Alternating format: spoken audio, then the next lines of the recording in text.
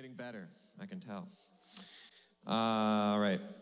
So, this morning, our first announcement is, of course, we have a fellowship meal following our time together today that will be prepared for us by Scott and Carla, so you can thank them. It'll be good food. Stick around for fellowship and all that good stuff. Let's see. We have our normal weekly activities. On Wednesday, we have the Touch Point with Pastor Stephen Joyce at 9 a.m., and then at 6 o'clock, we have the Amplify Youth Group meeting. We have the kids' activities, and we have a men's group.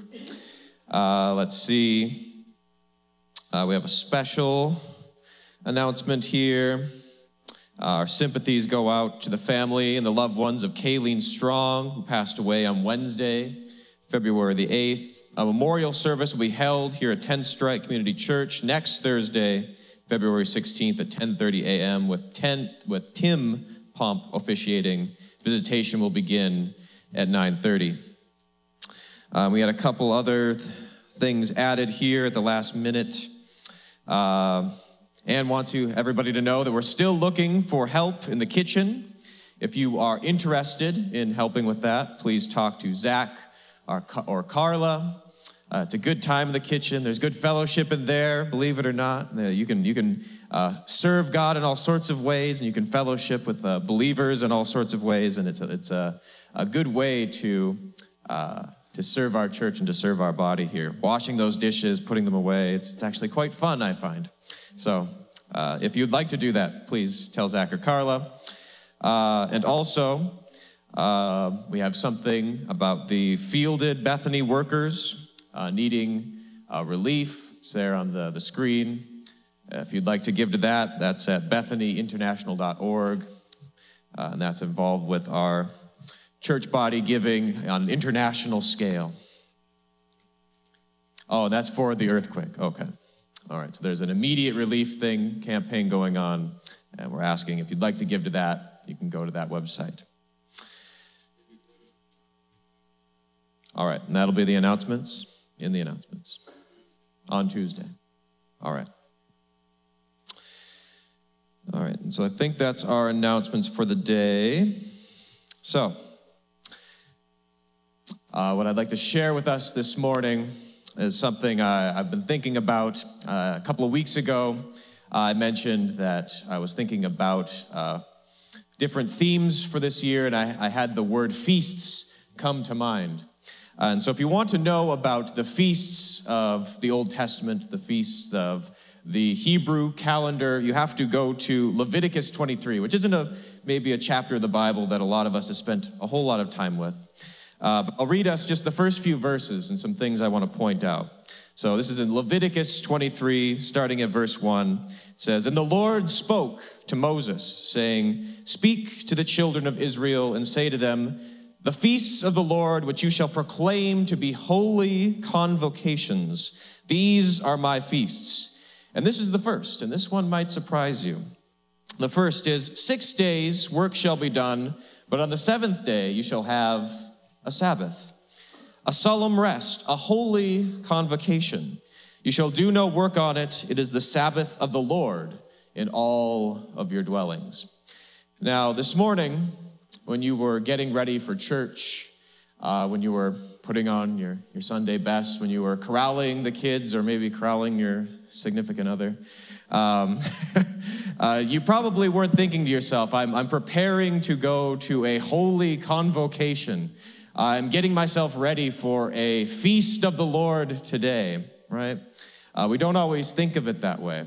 But that's the way the Bible portrays the Sabbath rest, the seventh day where we dedicate that one day to the Lord and thinking on Him, remembering Him. Now, in our modern day, the Sabbath day, the seventh day rest may not seem like too big of a conception, right? We have weekends built into our weekly schedule. Our work week usually has it in the contract that we signed. If a job didn't have a seventh day rest of some kind, we'd be like, I don't know about this job, right? But in the ancient times, this would have been seen as great foolishness. You would have been an idiot to design a work week in which you were skipping out on 1/7 of your ability to work, 1/7 of your ability to gain revenue for yourself, financial success. An entire people group, an entire kingdom of people who spent 1/7 of their time resting and dedicating their time to the Lord would have looked like great idiocy from the eyes of a world who was watching. And the reason, though, the Lord has us do this isn't just to sing songs to him, but it's all about a matter of trust. Asking, especially in an ancient setting, a people group to give up 1/7 of their time is asking a great deal. It's asking a great deal of trust. It's speaking this message of, you need to trust in me. Trust that my provision will come through, that 1/7 of time that you are doing away with will be supplied in full back to you. So in a sense, the Sabbath day is something I'd like to think of as a tithe of our time. And we often think of tithe as like money or finances or goods, but time we don't always think about. But it's a fundamental aspect of our existence, isn't it? It's something that we even have a little saying for this, don't we? We say time is money, right? Because how you spend your time is how you can gain things in this life. But the Lord instructs us that if we spend our time with him, simply spending it with him, dedicating it to him, saying, this is your time, Lord. It's like giving that portion and saying, I trust that if I give my time to you, that will actually benefit me in the long run as a person, as a people, right? That he is our supplier. We're saying, I trust you by coming here on a day like today. And so I'd like to imagine what it's like for a people group to actually do that, to dedicate their 1/7 of their time. If you pulled back from your life and you looked at every Sabbath day laid out, every 7 days, it would become, it's a pattern. It'd become the fabric of your life would suddenly seem to be completely oriented towards that 7th day, wouldn't it? You would maybe fill in the other 6 days with all sorts of different tasks, but on that 7th day, it was always the same, always that centralized idea of spending time and dedicating the time to the Lord and the worship of him and thinking on him and knowing that you are in relationship with him. Now, the danger of that is obviously when you set up a pattern of something, you have the danger of becoming monotonous, of becoming a duty, especially if you're a child. You think of, gotta go to church every 7th day. But the purpose of this was always for it to become the heartbeat of our life, the very center core that excites us. And I think that's why it's included in a list of feasts, in the list of celebrations. It's a holy convocation, a coming together of people to celebrate and worship a good God who is the provider of all things. And before I leave off, I want to I can't help myself. There's a little secret, a little nugget in the Bible that excites me about the 7th day Sabbath, and it's this. The Bible tells us that the reason we do 7 days, we always celebrate on the 7th day. I don't know if you've ever wondered that. Why 7 days? Why not 10 or 5? It'd be better if we did it every 5, right? But on the 7th day is because in the book of Genesis, in the first chapter of Genesis, we read that God is designing the very fabric of time. He's dedicating each day to providing something into the world, a part of its life, a part of its goodness, right? And we see a pattern. If you read the first book of Genesis, there's a nice little pattern for you. It's God creates something, and it says there was evening and there was morning the first day. And then he does something else, and there's the evening, the morning, the second day. And this goes on for 6 days, and then you get to the 7th day. And all it says is that God rests, and he dedicates that day as a holy Sabbath. But what you'll notice is that it's missing something. That pattern of there was evening and there was morning is missing. On that 7th day, all it simply says is that God rests and he dedicates it as holy, and there is no end to that day. Now, intellectually, we know that obviously that 7th day of creation ended and that time went on, but the Bible isn't always interested in our intellect. It's interested in the heart of the matter. And so I like to believe that the heart of the matter that's being spoken in that little secret place is that God's desire isn't just for every 7th day to be a Sabbath, but that for all time to be a full Sabbath, a whole Sabbath, that all our time is actually dedicated to him. And that's really the purpose of us gathering here, is to remind us that even if we're giving just a tithe of our time, it's actually all his time. It's all dedicated to him. It's all worthy of who he is. And so just thinking on that this morning, I'd just like to pray for us, remind us that our tithe boxes are on the back walls there.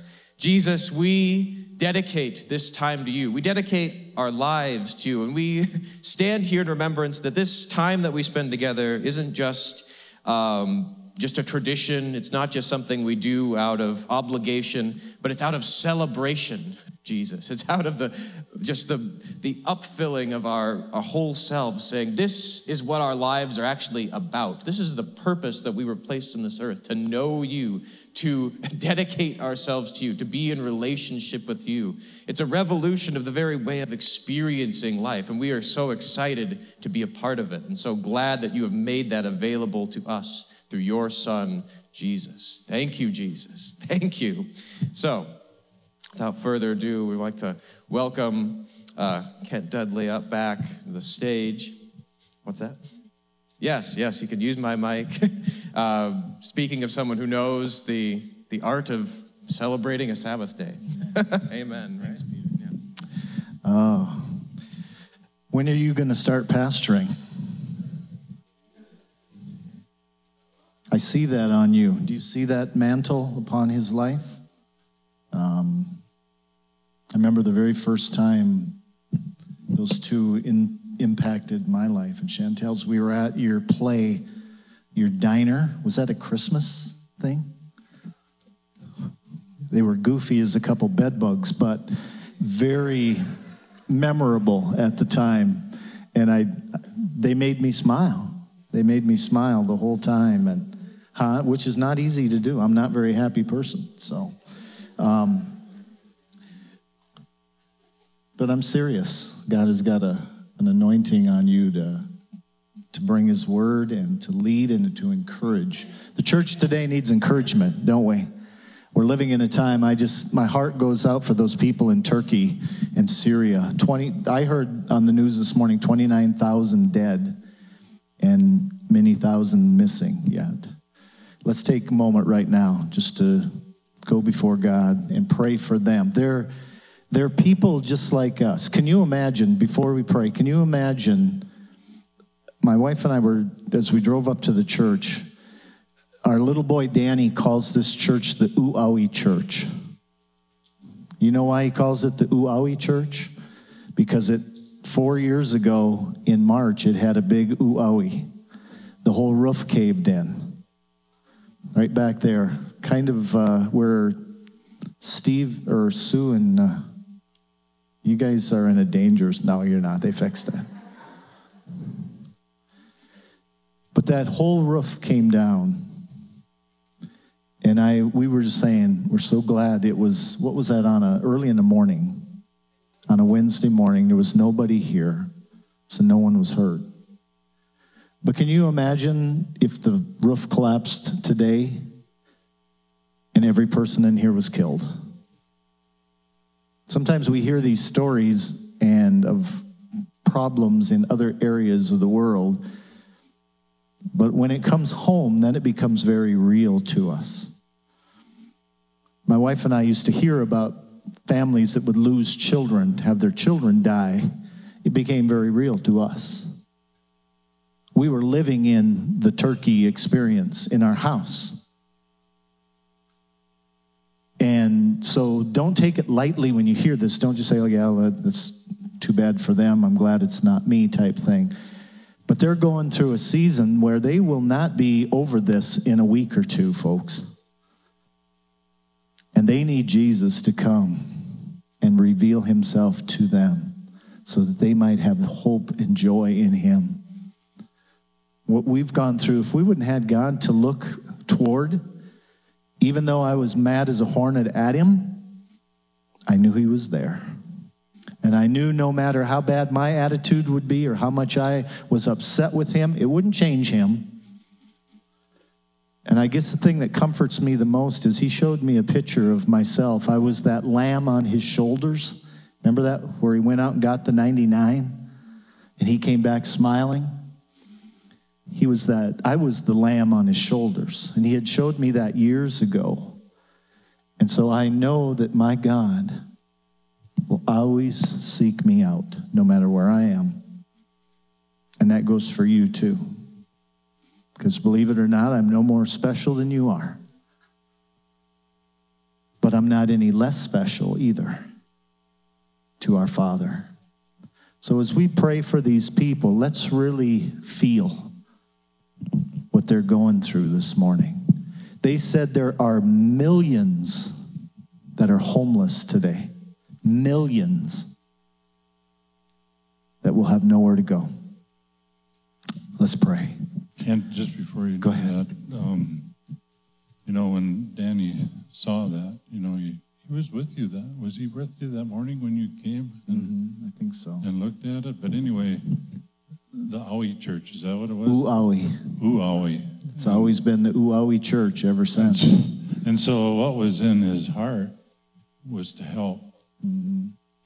And see, that's what God does through his people. And even Danny that day, that's what he came to church the next Sunday. And if you lift that pulpit right there, you'll see, I just keep it there because it's a symbol. Danny made that, I guess, right? Did he make it? He made it, yeah, for the church. Danny made it, and he brought this to me. And that's what he said, Uawi. And what was in his heart was to help the church. And that's how he did it. And so we just keep it under there. Amen. Good reminder. Made me cry a little bit. He was 4 years old then. He was 4 years old. But his heart was to do something, because what he recognized as a safe place, as a place of refuge where his family went to worship, was broken. And these people, their lives are broken today. They're hurting today. You see the pictures on television after the tornadoes and after the hurricanes, and the families that are, it's like they're staggering around where their homes were, and they're picking up pieces of what used to be. And let me tell you, even though we aren't worshiping our home, or we don't worship the things we have, we can appreciate them, and we can get attached in a sense of, it's okay. Who blessed us with those things? Our Father. And when they break, the heart should go to giving and helping and being there, and not just saying, oh, get over it, you'll be all right. I remember when our first daughter, Renaya, died that week. I can't remember if it was before the funeral or after. It doesn't matter. Chantel and I went to Country Kitchen for breakfast. And somebody came walking over, skipping and hopping. And she said, now you quit being sad and you be happy. Your girl's in heaven and you just need to rejoice now. And that's enough. No more crying. I thought, I needed to get my wife out of here before she punches this lady in the mouth. Because I think it was getting close. And then if she wouldn't have, she was going to lay on hands in a way that probably wasn't biblical in any manner. But if you're hurting today, we'll get back to that prayer in a minute. If you're hurting today, it's okay. Man, these lights are bright. Although you look a lot better when there's a glare. No, I'm just kidding. But if you're hurting today, don't let anybody tell you have to be okay right now. Because those people who lost their homes and their families, there are moms standing there today where the husband and all their kids are dead, but she's still alive, and she's going, why didn't I get crushed too? And there's daddies that are digging through rubble this morning looking for their children, just hoping that one of them might be alive yet. Don't go tell them that everything's fine. That's a load of crap. It's not fine. We need to love them right where they are. And you know what? That makes us feel uncomfortable. You know why she didn't like seeing you cry? Because she's uncomfortable with your tears. She likes you better when you're dancing and happy. We all do, right? But that's not reality. That's not where we live. And this whole message today, it's so interesting how it comes back. And Joy always texts me and says, you have scriptures? I said, well, I'll send you some, but probably won't do any good because very seldom do I follow what I planned. But my message this morning is Just As I Am. That's the title of it. Right where those people in Turkey and Syria are at. That's where we have to meet them. Vietnam vets. Don't go tell them everything is fine. Some do better than others, right, Tom? Some days are better than others, right? Had a Vietnam vet come up to me after the service yesterday, and for some reason I had gotten around to honoring the vets and had them raise their hands, and we all clapped for them during a funeral. I don't do things quite the way most people do, but that's okay. He invites me back, so don't blame me if you don't like me. At the end of the day, it's Pastor Steve's fault. He'll probably point at Joyce. He's passing the buck down now. But you can't just tell a vet everything's fine today. And you know why? Because they've seen things and had to do things that you and I didn't have to do. And yes, do we have a God who brings us up and holds us and loves us? Yes, we do. But that doesn't take away that brokenness and that memory. And it does heal and it does fade. But then we still have to remember, just as I am. Just as I am. When's your baby due, Linnea? March 17th. There'll be a pot of gold at the end of the rainbow there. I dare you, Peter, in when she's in labor. I dare you to say, but sweetheart, don't you know the joy this baby's going to bring? Be happy. You will lose teeth and maybe other things too. I don't know. But that dog ain't going to hunt during the labor, okay? Just a word of wisdom. I didn't think you would do it, but don't do it. But we have to minister and love people right where they are. Our group got blessed. Good news this week. Rod, we get to go back to prison next August 18th. We're going back to Bismarck Penitentiary to minister to those guys. We have to speak to them right where they're in jail, you know. I remember watching that Johnny Cash show, I Walked the Line, and he went into Folsom Prison. You really shouldn't sing songs that remind them where they are, the warden told him. Hey, warden, they know. They know where they are. They're in jail.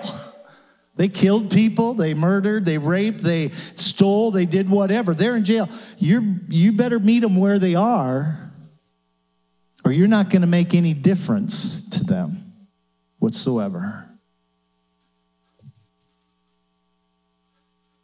But you know what? It makes us feel uncomfortable when life isn't in a nice, clean little frame. Because sometimes God takes that picture of our life and it gets shattered. And sometimes we are the reason it was shattered. Sometimes it happens to us. I always told people, I said, whether you shoot yourself in the foot or somebody else shoots you in the foot, first thing we got to deal with is, my friend, you have a hole in the foot, right? We can get to the hows and the whys later, but we better deal with your foot now, right where you are. Father, we lift up the people in Turkey this morning. And our heart does break for them. The moms, the dads, the babies that are walking around, and both parents were killed. And it's not like they have somewhere where they can just run and find comfort and someone to hold them. Lord, move our hearts to make a necklace today and give to those that are hurting, to reach out to those that are doing the humanitarian things there and comforting the hurting. And Jesus, above all, bring them your love. Because without your love, we are sounding gongs. We ask this in Jesus' name. Amen. I want to read you a story before, I guess we already kind of started. That's how God works, though. He meets us right where we're at. I thought I saw Arliss come in here. Hi, Arliss. How are you this morning? Arliss was working at Havenwood. Do you realize almost 30 years ago when that young, scared little preacher came in and started as a chaplain at Havenwood Care Center? I was 12 when I started there. No, I'm just kidding. Where's my drummer? I need... This is one of the stories that I save a lot of stuff. And this is called Taper for all of you younger people. And it was actually typed on here. You ever seen a typewriter, some of you? You know? I still have tons of paper stacks with all my little gems of stories and notes, and I'll probably never, I drug it from our home in LaPorte. I drug it to Clover. I drug boxes back to Solway. I drug them all the way to Park Rapids. That reminds me, I had a bad drug problem when I was a kid. My mother drugged me to church. She drugged me to Sunday school, drugged me to Wednesday night service. I was thinking of, you said you needed help in the kitchen and washing dishes and stuff. She always looks at me like, where are you going now? This isn't about you, so you're okay. My dad was a great one-liner. He would get a little smile on his face, and you knew one was coming.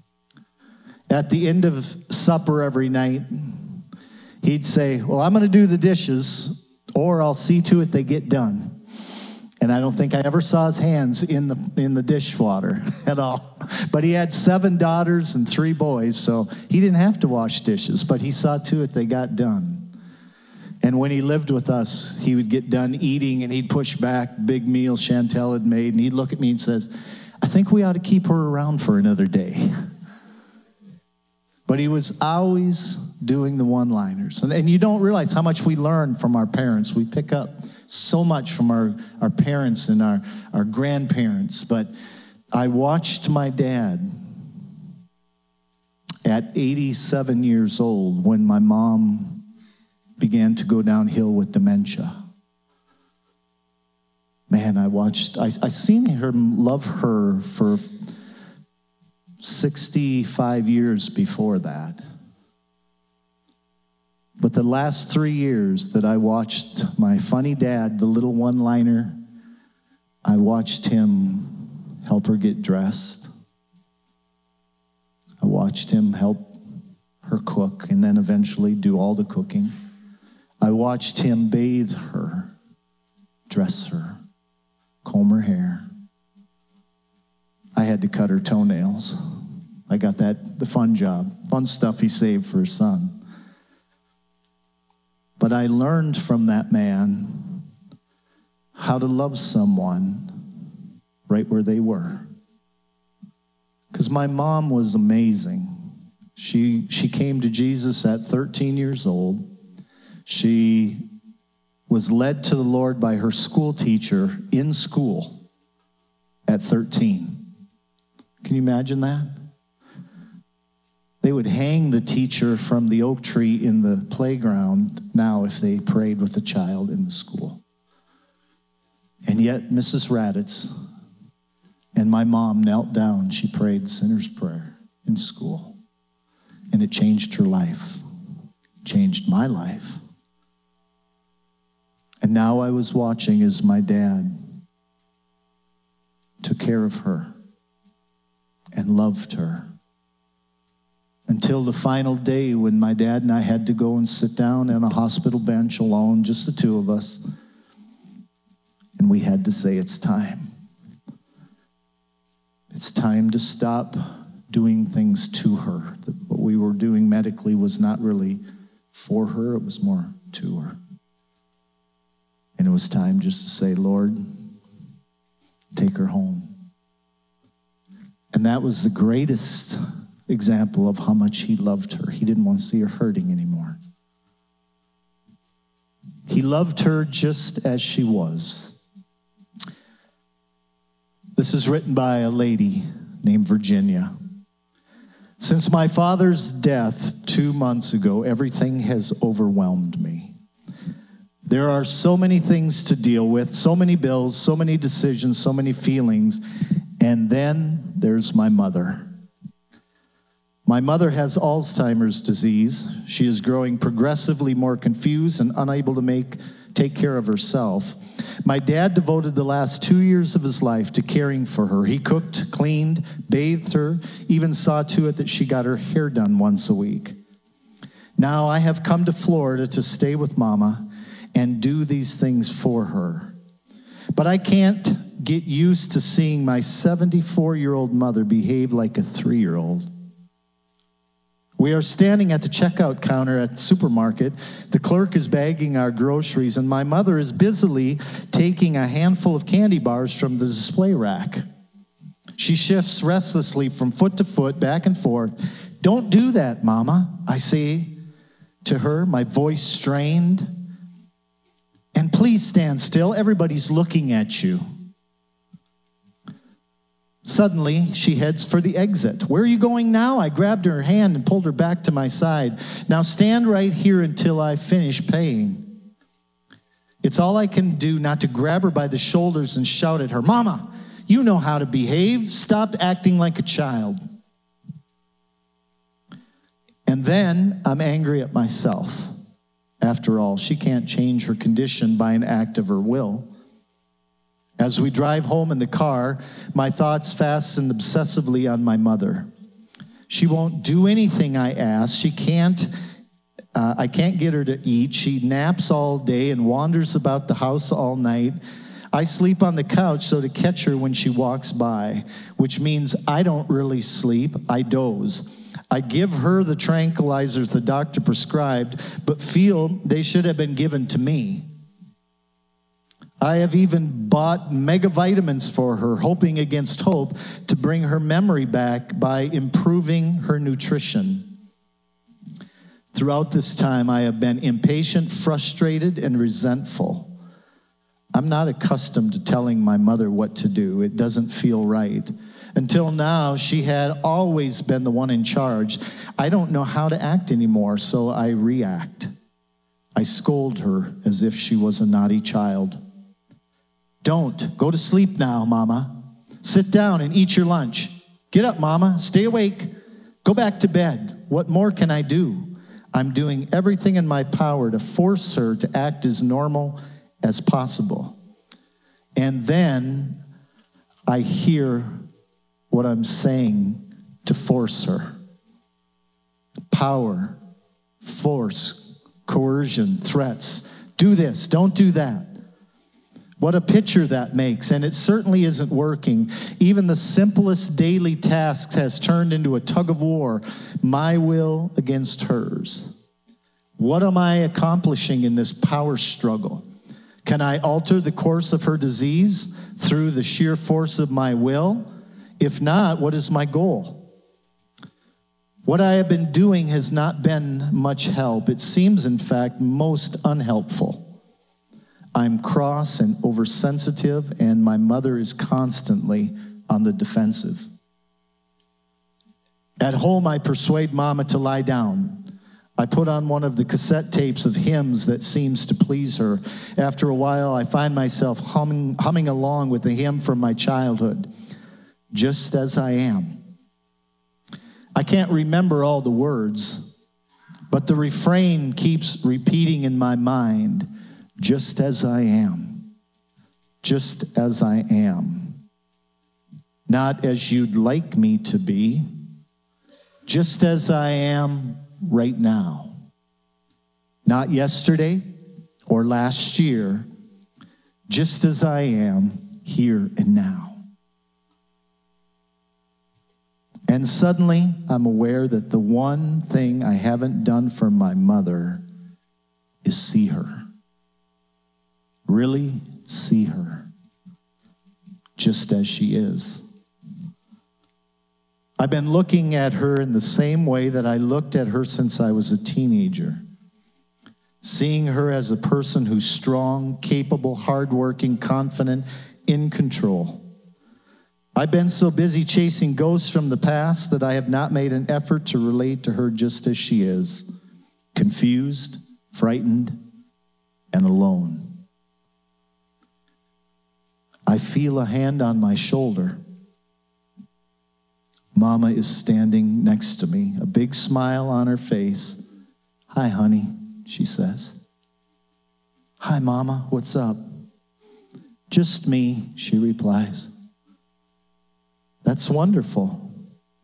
I turn to give her a hug. What was that for? She asked. Just for you, I answered. Just for you being you. I'm tired now. I think I'll take a nap. She walks over to the couch, makes herself comfortable, and shuts her eyes.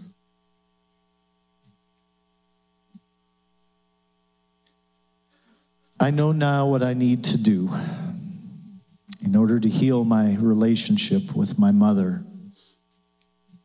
My first priority is to remove the past from our present. It isn't easy. Many times I find myself slipping into old patterns, but the results are worth the effort.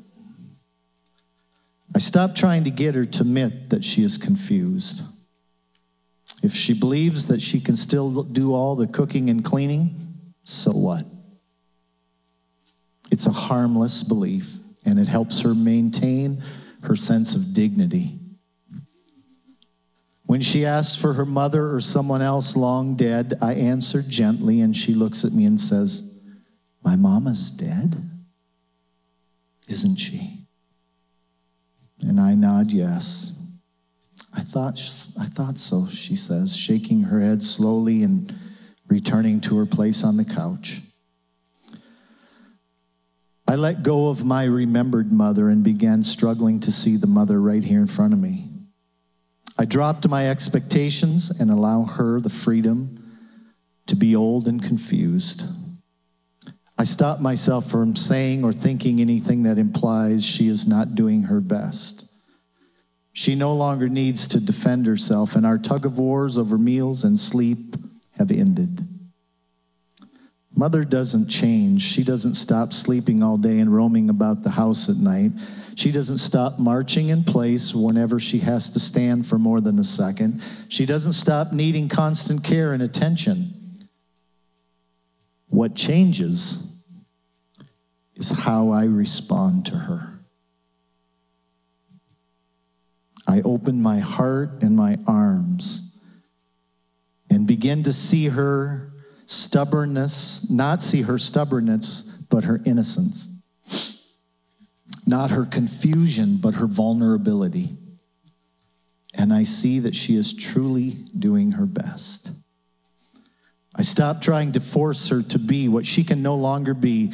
In so doing, I give her the freedom to be wholly who she can be, and she becomes like a child again, trusting, open, loving, living out her life at peace, just as she is. I am standing at another checkout counter now, putting back the things my mother keeps, removing from the display rack. She smiles at me. It has become a game to her. I smile back. She is my mother, and I love her. Mama, you are a scamp, I tease her gently. I know, she grins. I love you, Mama. I love you too, she answers.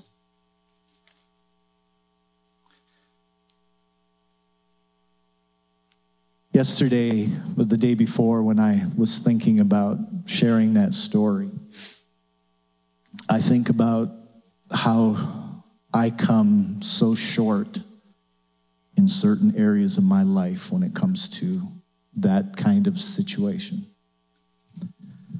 I've got two amazing sons down here. Ryan is 41. Can you wave, Ryan? Vontae is 19 now. Can you wave, Vont?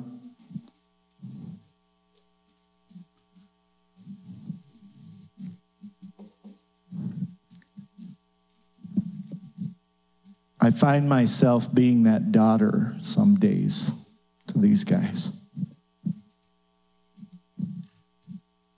Stop it. Quit doing that. Can you quit talking about the same thing for the 57th time in the last 3 minutes? Quit doing this. Quit doing that. It's hard, isn't it? It's hard sometimes to realize that the only real problem in my scenario is me.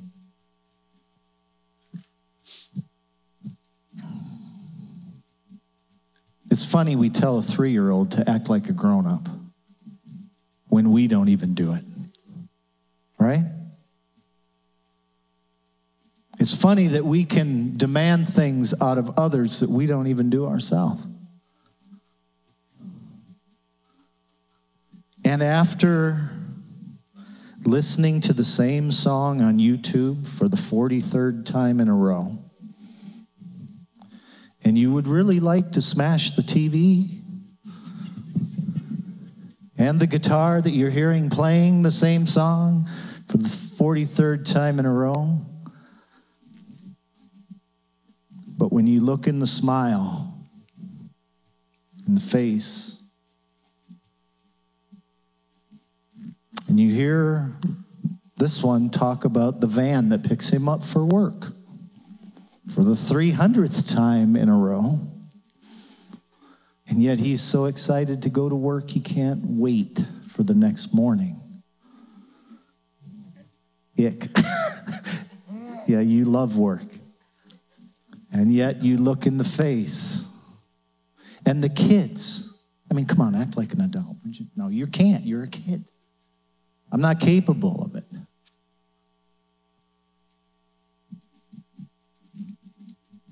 And all I realize is that at the end of the day, if I don't look at them who they are, I'm the one with the problem. And I'm the one that doesn't sleep well that night. Now, if you're a school teacher, take this to your classroom with you tomorrow. And you have 25 crazy third graders. And you probably have 3 or 4 that sit still. But what are those kids living in? What's their family like? What's going on when you're not there? Can you love them just as they are? Could you bring up the scripture from the last one from John, chapter 8, I think it was, I had written down.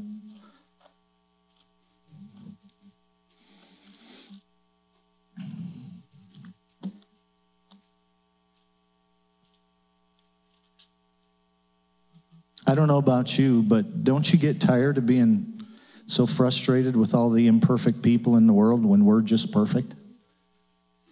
Huh?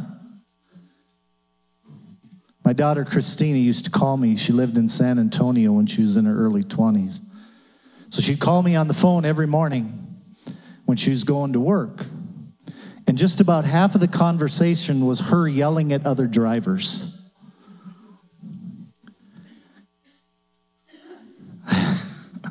You know what I mean, don't you, Dan? And finally, one day I said to her, Chris, could you just for a moment picture your Grandma Dudley driving that car that you just yelled at? I heard a gasp. She said, I'm sorry, Dad. I said, don't ever call me again and complain about a driver. I'm just going to hang up the phone. No, I might have complained about a driver once, Peter. I don't know, maybe twice. But do you see what I'm saying? If we give ourselves free rein to be critical and to be right all the time, do you realize how wrong we become? Everything gets turned upside down because everything is everybody else's fault. And if they would just stop and they would just start doing it right, like this mother, if she would have just quit, life would be great. But guess what, folks? We do not live in a great world. We live in a fallen world that's full of hurt and pain and suffering and heartache and brokenness. And I don't know about you, but I've messed up plenty. And I'm so glad when my wife will reach over in the morning and she says, oh, I adore you. She doesn't give me a list of prerequisites before she says that. She just tells me, I'm so thankful for you.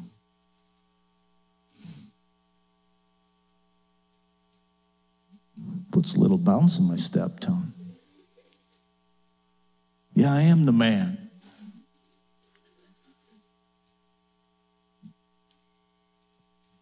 Aren't you glad Jesus deals with us right where we are? Well, if you just stop doing this and this and this and this and this and this and this, then I'll do this for you. No. John chapter 8, verse 1, Jesus went to the Mount of Olives. And early in the morning came again to the temple, and all the people came to him, and he sat down and taught them. So here he is, just chilling with the boys, you know. Actually, the girls were there too, because it said all the people came. And the scribes and the Pharisees brought unto him a woman taken in adultery. And when they had set her in the midst, they said to him, Master, this woman was taken in adultery in the very act. Not only was she cheating, they caught her in the very act. Whether they had set her up, I don't know. Whatever the situation, doesn't matter. They brought her and set her in the midst. I'm so glad that God doesn't grab me and throw me in the midst when I've done something wrong. And they said unto him, Master, this woman was taken in adultery in the very act. Now Moses in the law commanded us that such should be stoned. But what do you say? And they said this, tempting him, that they might have something to accuse him by. But Jesus stooped down and with his finger wrote on the ground as though that he heard them not. So when they continued asking him, he lifted up himself and said unto them, He that is without sin among you, let him cast the first stone at her. And again he stooped down and wrote on the ground, and they which heard it, being convicted by their own conscience, went out one by one, beginning from the eldest and even unto the last. And Jesus was left alone with the woman standing in the midst. And when Jesus had what? Lifted her up. Is that on the screen behind me? No. All right, just don't worry about what you're seeing up there. Listen to what I'm telling you. It said, when Jesus had lifted her up and saw none but the woman. He said unto her, Woman, where are those who accused you? Has no man condemned you? And she said, No man, Lord. And Jesus said, Neither do I condemn you. Go and sin no more.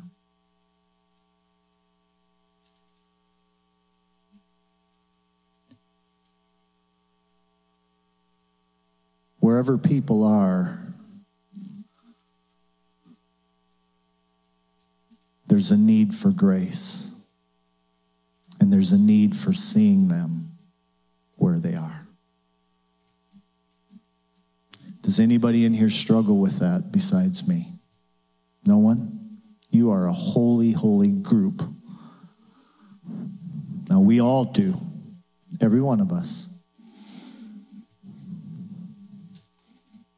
And it's real. The pain that people walk in. The lady in this story did not choose to have Alzheimer's. Tom, did you wake up one morning and choose to go to war? No. Did you choose to have children die? No. Did you choose to have your spouse cheat on you? Did you choose fill in the blank? No.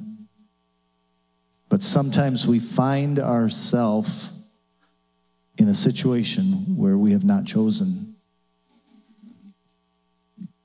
And what my message this morning is more about is not looking at that, but looking around and wondering, where are you? Where's Zach today? What's Martha going through?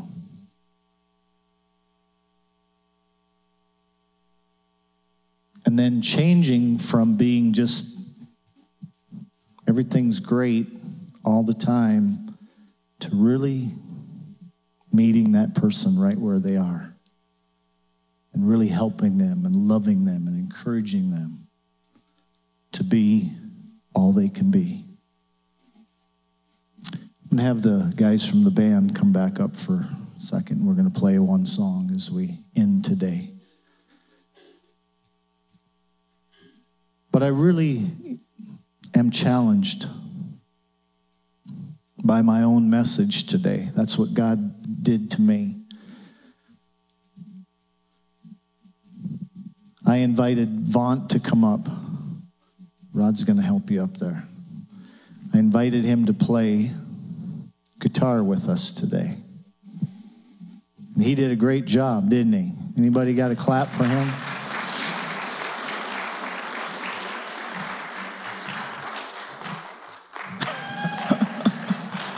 Take a bow, buddy.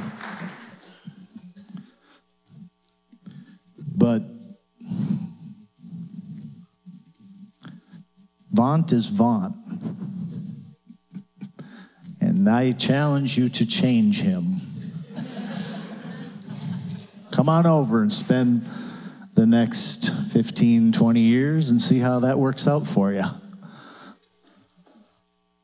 My wife always asks me that. Well, how's that working for you, honey?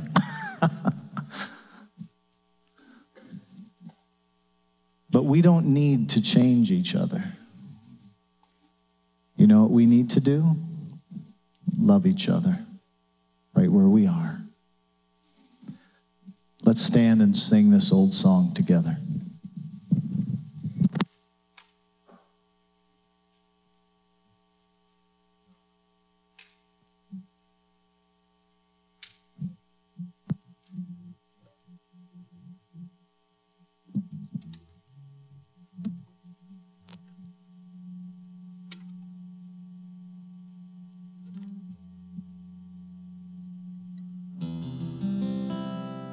Is the right song up there now? Just as I am. Just as I am without one plea, but that thy blood was shed for me, and that thou bidst me come to thee, O Lamb of God, I come.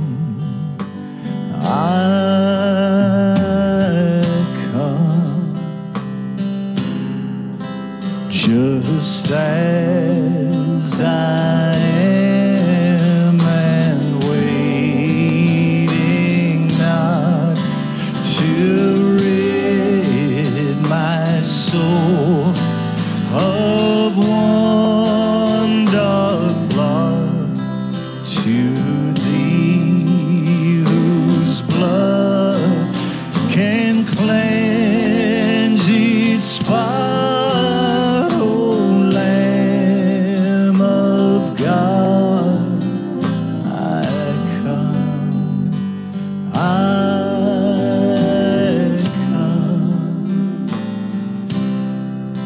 Just as I am, though tossed about with many a conflict, many a doubt, fightings and fears within, without.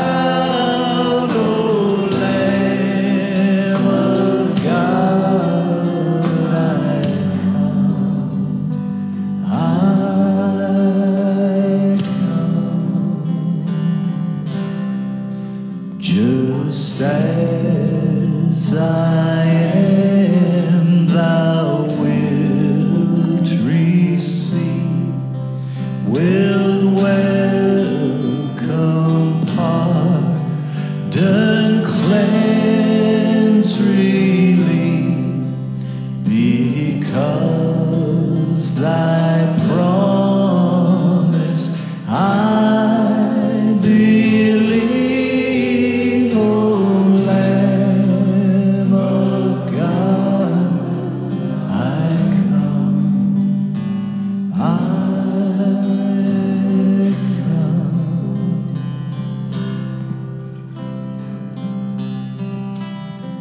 If there's anyone here this morning that has never received Jesus as your Savior, we welcome you to do that this morning.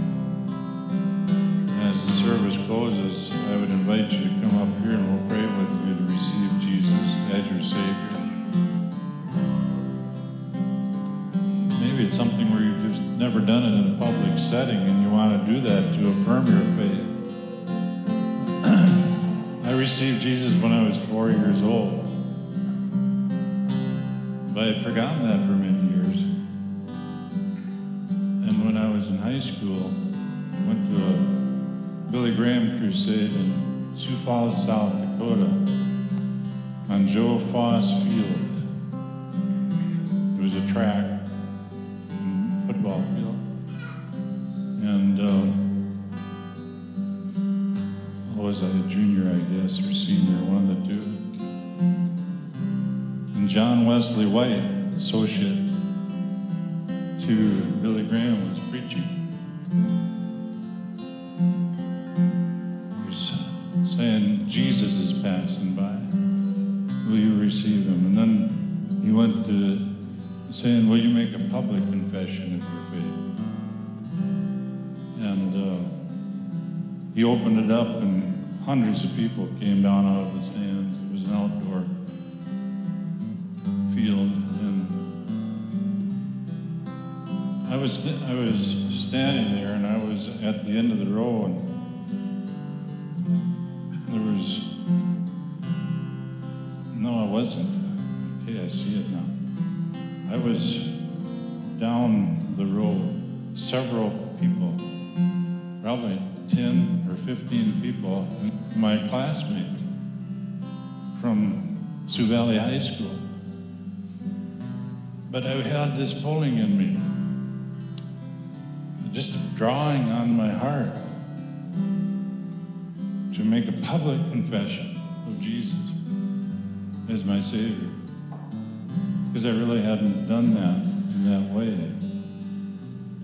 I had done it with a group of people. I had made confession of faith when I was freshman or sophomore. That was in Amherst.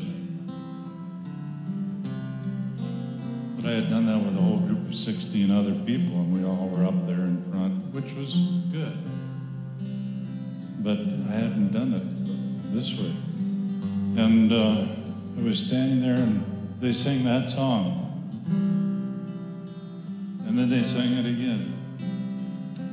And then they sang it again. Every time more people were coming. And then they sang it again.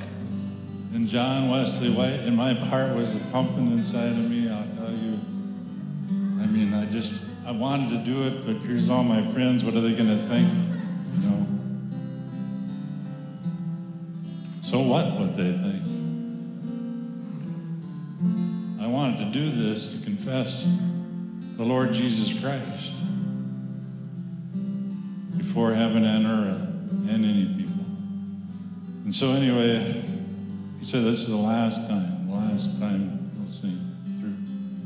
So I finally got up, and we were standing already. And I walked past all my friends. I had to get past all my friends. And went down on the grass of the football field. And he prayed a prayer, and I prayed with him just to affirm my faith. When we were done, I turned back, and all my friends had followed. There was this whole row of friends, and we just rejoiced together in the Lord. Some of them had made confession before, others hadn't. But it was an affirmation. And the Lord has different ways of doing that. We can do it different ways. But today, if you would like to do that, we want to welcome you to come here. I'll stay here. Kent will be here. Chantel and others. Joyce, to pray with you, to receive Jesus. Or maybe it's to come back to Jesus. Be the best decision you ever made in your life. Best decision. That also includes those that are watching online. Just come to the Lord. You need a Savior. And it's just as you are. You don't have to get all your ducks in a row first and then come to Him. Come to Him now, just like you are. Receive Him as your Savior. Best thing you ever did in your life. Do it right now, right where you are in that room, wherever you're watching this. In Jesus' name, hallelujah. So we will close the service. Be free to come for prayer, but also stay for fellowship. We have a great meal that we can partake of together. And thank you, Kent and Chantel, and Bended Knee is the group. Lord, we just thank you. We pray over this group as they're going places.